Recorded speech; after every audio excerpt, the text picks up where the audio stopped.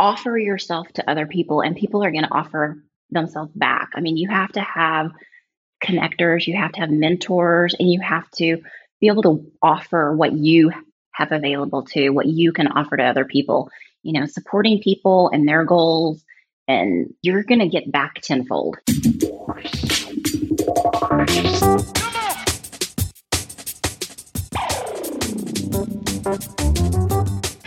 The oil and gas industry, the driving engine of the world economy, delivering prosperity, innovation, and abundance across the globe. Here are the stories of its key players, directly from the leaders themselves. This is Oil and Gas Industry Leaders Podcast, where real experiences are passed on from the leaders of today to the leaders of tomorrow. Here is your host, Paige Wilson. Welcome back to another episode of Oil and Gas Industry Leaders Podcast. People, leave me a review. I have not gotten a review in, since last year. I'll stop begging if you'll just give me one. Thank you. Thank you. Anyway, our guest this week is Amy Hopman, Chief Process Officer at Land Information Services. Amy, I don't think I've ever had a Chief Process Officer on the show before. It's the strangest title. We're real big on strange titles around here. I like that. Yeah, it's interesting. Yeah. When we decided on that, I was like, nobody's going to know what I do anyway. So let's talk about how you got started in the oil and gas industry. All right. So kind of straight out of high school, my mom was working for a really small oil and gas company. I say small. I mean, we had about 100 employees called Mustang Fuel Corporation. Okay. And I got a job there as the receptionist. And a great family owned, had been in business, I think then like 50 years company. And, they just kind of took me in and I just kind of started doing different things for the land department, helping with mailings or filings, different things like that. And I was just really naturally curious. And so I would bebop into the geologist office and they'd show me their rocks and let me do this and let me play with these things, tell me all about them. And then slowly land started kind of letting me do a little bit more thing. And I don't think we even have these anymore, but I became like the land secretary. I had that position at one time. Yes. I was a land admin assistant. Yes. And then, lease records needed some help. And so they kind of started teaching me some things and leaning into that a little bit. And eventually all of a sudden I was the only lease analyst that they had. And so it was a great learning experience because it was cradle to grave, which rarely happens anymore. Right. And so I had to, just kind of learn everything from the ground up. But I had some really great mentors and, like I said, I was just naturally curious and the whole company kind of leaned into that and let me kind of learn things. And so I got to see kind of big picture oil and gas, which was a huge blessing. So that's really what my start was. Well, that's great. Let's talk about what happened after that. So I had been there 15 years, kind of worked my way up to seeing. Yeah. Kind of had gone through some system conversions, got to participate in some of those things, kind of helped start cleaning up some of their mineral records. It just really kind of expanding my scope a little bit and had a lot of experience with payments. We had a lot of payments, federal and Indian payments, and I really enjoyed that. Knew a lot of people. I started participating in our OCAPLTA, the Oklahoma City Lease and Title Analyst, in 2012. And it was 2002, super small organization. They needed some help. I wasn't even on the board, but, people just kind of took me in and I was just willing to do whatever. And so I met a lot of people through networking. Networking's been a huge aspect of my career. And so I met some people from Chesapeake and they're like, hey, we need some help with these things. Why don't you come talk to us? I'm like, no, I'm happy. And then a little bit later on, hey, why don't you come talk to us about some things we really need some help on minimum royalties and federal and Indian payments. And okay, well, I finally started talking to him. So, I made the jump. I'm like, I'm going to, I've been here forever. Nobody leaves Mustang. It's a great place to work, but you need some new experiences. And got over there was complete culture shock at Chesapeake. I mean, this was I bet. This was super conservative, small family. The craziest thing that ever happened was they threw me my bridal shower and the ladies thought it was hysterical that they threw me a lingerie party. And I was mortified. I mean, that was the craziest thing at Mustang. So then I, go to Chesapeake, complete culture shock. Here I am, short and dark hair and not tall and blonde, and I don't look like anybody else. I felt like, I mean, that's not true, but it's the way I felt. But really just, got some really great opportunities. And, they were offering me some really great training classes. I was taking some, leadership classes, and, I saw a big gap, and I moved over into land administration and, started out just as doing payments and then royalty, and just kind of, kept just always taking the lead on things. I think you can lead from anywhere in your career. It didn't have to be title driven. And so I started teaching some classes because I felt like there was a big missed opportunity. People just setting up owner numbers didn't know why they were setting up owner numbers. You can't make payments if you don't have owner numbers set up. So I just started teaching more kind of cradle to grave classes and ended up with 4 kind of subgroups underneath me by the time I left. The 2008 or 2013 layoffs were pretty hard on me, and I was managing a lot of people, and I was just like, this probably corporate life isn't for me. So I was going to try and find something small and, an independent, more entrepreneurial spirit kind of place. And so I called Wade, and I'm just like, hey, I know we've never really worked together. We worked closely, and we know people who, know each other. I know you from the association. And so he's like, hey, well, let's talk. And so I came to Land Information Services in 2014, March 2014. And just kind of my career here has just been super organic. And I tell everybody that whenever you hire, I mean, you can make your role here. I mean, you just work hard and lean in and invest in the people and the vision. And all of a sudden I have this goofy title. Yeah, it's been a really fun, interesting ride here at LIS because he started out the company just as, doing some management consulting, and, people were like, okay, that's great, but who's going to do the work, that you're proposing? So he hired a few analysts, and he had like a little access database. And when I came on, they had one lease records client, and Jim Shaw was like, I am not a lease analyst. We really need some help. So I kind of took over that role and managing the lease records stuff. And we started developing software. I mean, we actually had something on some flyers or something somewhere that said, we are not a software company. Well, it turns out we are a software company. Ta-da! Ta-da! Well, if anybody wants to know who Wade Brawley is, yes. I'm going to go back to episode 70. I interviewed him in 2019. That's been a minute. So yes, it has. Well, we've grown a lot since 2019. Our software has really taken off. Our outsourcing has really taken off. Y'all have a brand spanking new office. That's gorgeous. Beautiful office that I was super blessed to take a big part in the design and furnish and stuff. Wade kind of he and I had a great time designing it. And Drew keeps saying, we need to do a podcast and video podcast on the office and let people kind of walk through the vision of it, because it's definitely designed around our culture and very open and transparent and collaborative. And so there's a lot of aspects about that we're very intentional to kind of drive our culture a little bit. Excellent. So let's talk about exactly what you do now.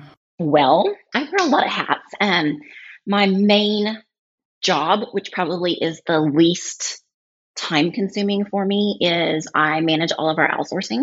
Mm-hmm. So we have a few landmen, lease records, division orders, and owner relations that we do for LandVantage clients. They don't have to use our outsourcing to use our software, but it is a service that we provide.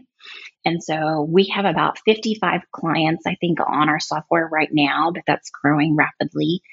And I think we outsource to maybe 25, 30 of them in different capacities. So I do a lot of the onboarding of those clients into our BPO team and kind of introduce the projects, get them onboarded, kind of manage the people. So people resource wise, that's kind of the biggest headcount of our business. We're kind of up to like 84 right now. And I think about 50-ish of them fall under the BPO team. Okay. So I do that, but I also contribute a lot to the design of LandVantage. So the functionality, the design, the business rules around it, the validations behind it. I help our implementation team with conversions, kind of code mapping. Testing falls under my group now, different things like that. So Well, I think your title is very fitting. We don't know what she does, just whatever. Well, it's processes, and that's something I'm very familiar with because, my background's regulatory compliance, and those kind of go hand in hand. And the difference is land handles all property. Regulatory handles operated property. So y'all's job is so much bigger than what, regulatory has to handle. So yeah, it's been really interesting. And, a lot of my time really drives into the people and the culture and stuff here at LIS. That's important to me, and the client experience. So I'm very client facing, and, so I do a little bit of everything. Somebody asked me the other day kind of what your time allocation is. I was like, oh, it depends, whatever fires are out there. Exactly. So what would you say leadership is to you?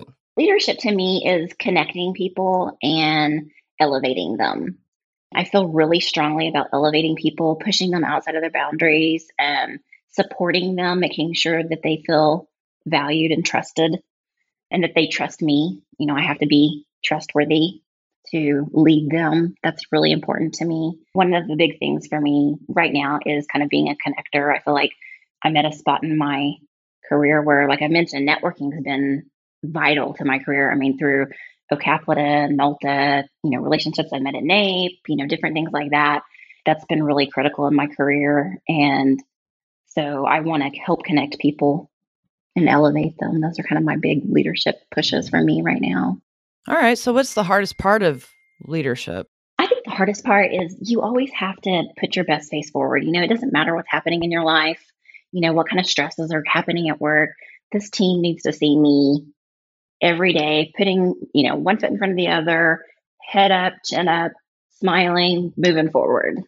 So, just being that face, I think, is maybe being on all the time. Yeah. Yeah. It sounds exhausting. Yeah. It's energizing, but exhausting at the same time, if that makes sense. Like I was trying to explain to somebody about going to NAPE, and I was like, I love it. I love to see everybody. I love that. All of the networking, and that's like, but by the time I get home, I am done, shut down. I need a couple days of just, but quiet. I feel the same way about the leadership, whether it's through our associations or here or places that I volunteer with, super energizing, but then I'm also kind of slightly introverted too. So I have to take that time for myself. And I think that's why we're friends. Yeah. Isn't it a crazy combination? It is. People don't really understand it, but that self-care when I'm done is super important to be able to energize myself back up. Right. I mean, I went out for Mardi Gras, and by the time I got home, I was just like, I am done with people. Yes. I'm not going to the store. I'm going to go hide in my room. Yeah, I'm a big bath taker, so that's my place where I'm like, okay. Yeah. Quiet. It's my spot. Everyone knows to leave me alone. So if you had a piece of advice to give our audience, what would it be? And our audience is anywhere from people starting out into the industry, people not in the industry, and people like yourself, executives. I say be vulnerable and put yourself out there. I mean, offer yourself to other people, and people are going to offer themselves back. I mean, you have to have connectors, you have to have mentors, and you have to be able to offer what you have available to, what you can offer to other people. Supporting people and their goals, and you're going to get back tenfold. Yeah. It's kind of hard to be vulnerable these days, with everything that's going on. I'm preaching that everywhere I'm at right now. I think after the last 2 years, I think it's super important. Yeah. I mean, with, the gap that we're facing now in the industry, the age, and just, I mean, we're in the month of Women's History Month. So, as a woman in the industry, I mean, how difficult has it been for you? You know what? I've been super blessed. And I have had very few instances where I have felt like it was an issue. And I'm usually, in my role and sitting down with, VPs and CEOs, and I'm sadly usually the only woman at the table. I mean, I'm the only woman on our executive team, but it's really not been that big of a challenge to me. So I've been really blessed. So I don't know what to attribute that to, but I have been really lucky. And so I've never been afraid of my voice. So maybe that's why. But I guess you never got that chance to be broken down in a way, right? 100%. I mean, and I think kind of growing up in the industry in that small oil and gas company, and I had a lot of supporters. And so I was never really exposed to anything that would kind of break me down at that point.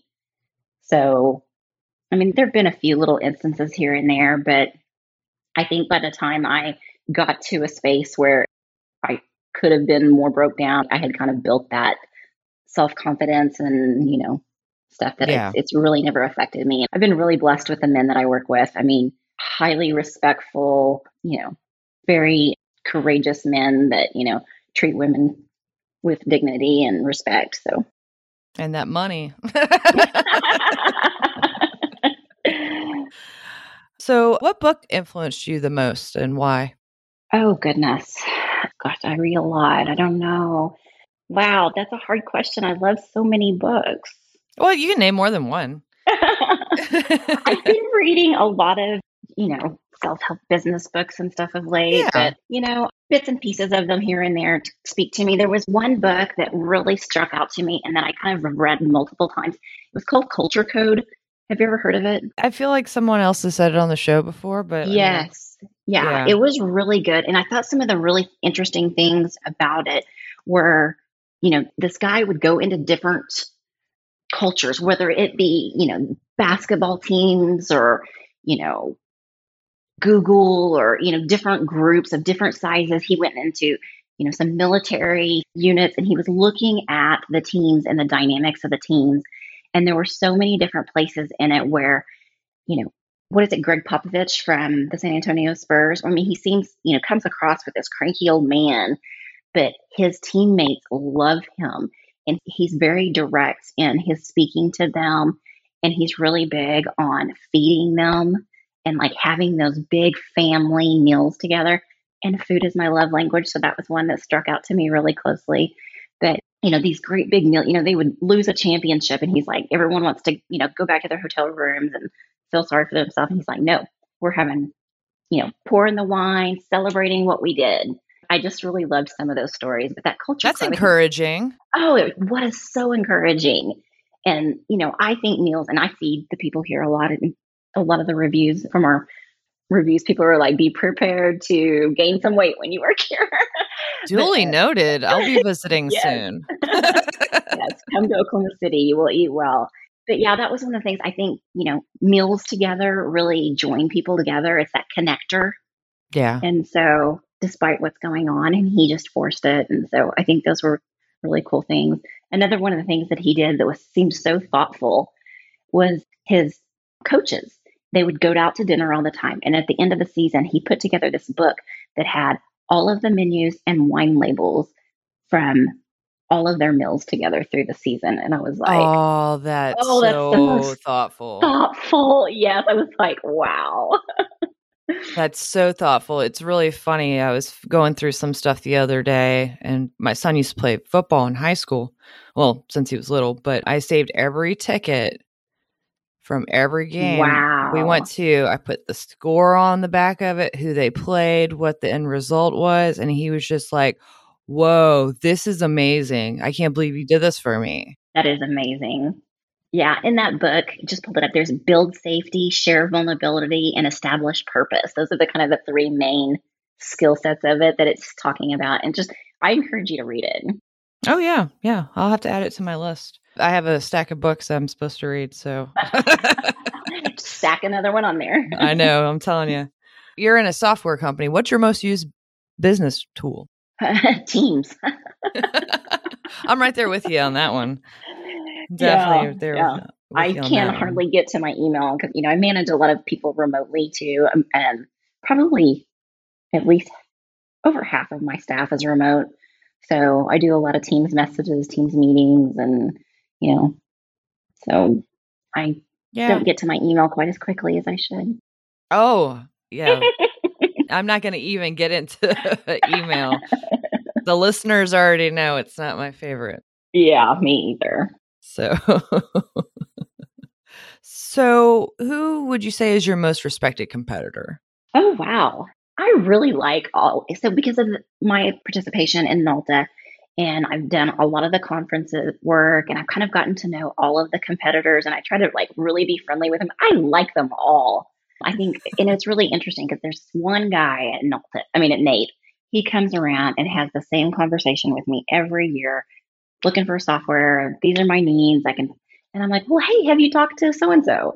Have you talked to Pinnell? They've got a really good GIS. I know GIS is important to you, And then so I walked him over and introduced him to people. So I don't know. I think all the software companies, have some pros and cons, but I do hate that word competitor. I think there's enough space out there for everybody.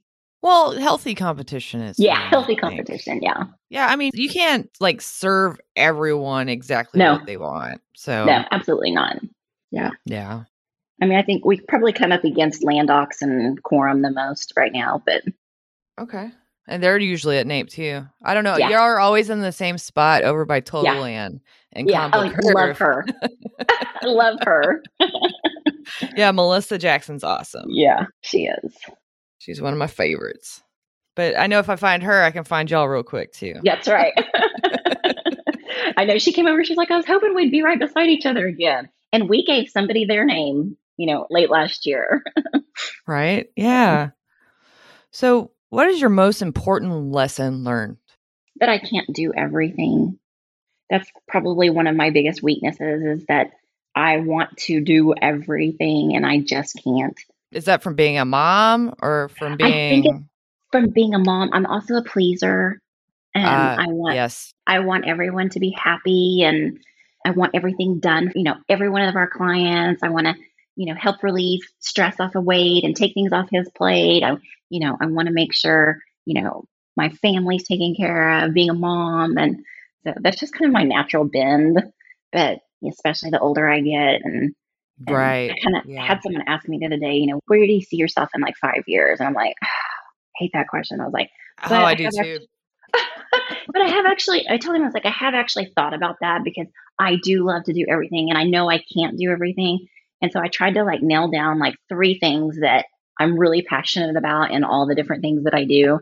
And so that is definitely something I've had a hard lesson learn, and, feedback that I get from, the guys, Wade, Jim, Drew, and Joel all kind of give me that feedback. You can't do everything. Yeah. Cause eventually it's not good work. Yeah, for sure. And then I'm hard on myself. So. Right. And then the perfectionism comes out, right? Yeah. Absolutely. So why is your role now important to the future of the oil and gas industry? I think outsourcing and software efficiencies are really driving our industry right now. And that's one thing about LandVantage, and part of my role is that we build in so many efficiencies that you can do more with less people. Yeah. And so, especially like you said, we're having that gap in the industry right now. I see it in Oklahoma City a lot. People have left the industry after all the layoffs and stuff. And so hiring's getting a little bit tough. I'm still needing to hire people, but they're getting harder and harder to find. And so, in outsourcing, especially with like the PE groups, they want to keep their headcount small. And so they want efficiencies in their software, and they want outsourcing. And it may be full outsourcing, or it may just be project work. And so being able to manage that is why I think my role is super important and will continue to be super important. Yeah, because technology is the future. That's it. It is. Mm-hmm. Yeah, so I can see. We're constantly investing in the software. We have client roadmap wishes. We have our own roadmap wishes. And especially with LandVantage, the whole goal is to have one place for the land group, land lease records. There's audits, there's workflows. It's just the efficiency that it drives. Yeah. And cleaning up everybody's bad work. Yes. We definitely do a lot of that in the conversion. I think that's another benefit for us, is that we do have this, BPO team here that can identify bad data and help get it cleaned up as we're going into the system, versus just data scientists out there pounding away in SQL and just throwing stuff in, because bad data out is bad data in. Yes. No matter what system you're in. Yes. Gosh, so much. So what's your favorite podcast? Oh, obviously y'all. 15 of them, right? I think we have 15 now. I really love Justin's. We did Justin's. Me and Jim did it together, and I really love his too. So I've listened to both of y'all's quite a bit, but just because I've met y'all. It was really funny when I got off of Justin's that one day. I was like, this is a really random question, but do you know a guy named Nick Williams? And he was like, yeah, he's one of my really good friends. I was like, he's like, how did you know that? I was like, you just reminded me of him. Oh, I think I remember this. Yeah. It was so funny. I was like, this is crazy. Yeah, that's actually the conversation we had when we first met at NAPE last year. Yeah. It was, yeah. Well, that's awesome. Thanks again so much, for coming on. It's always great to see you in person. Yes. And I hope I get to see you soon. Yeah, absolutely. If people want to reach out to you and or get to know more about Land Information Services, how can they go about doing that? Absolutely. So our website is just lislv.com, or connect with me on LinkedIn. And I'll put links in the show notes for everybody. So then make it easy. Yeah. All right. Absolutely. Well, thank you. It's great to talk to you. Great speaking with you as well. Well, that concludes this episode. So just remember, it's up to you to open the next door. Tune in next week for another intriguing episode of Oil and Gas Industry Leaders Podcast, a production of the Oil and Gas Global Network. Learn more at oilandgasindustryleaders.com.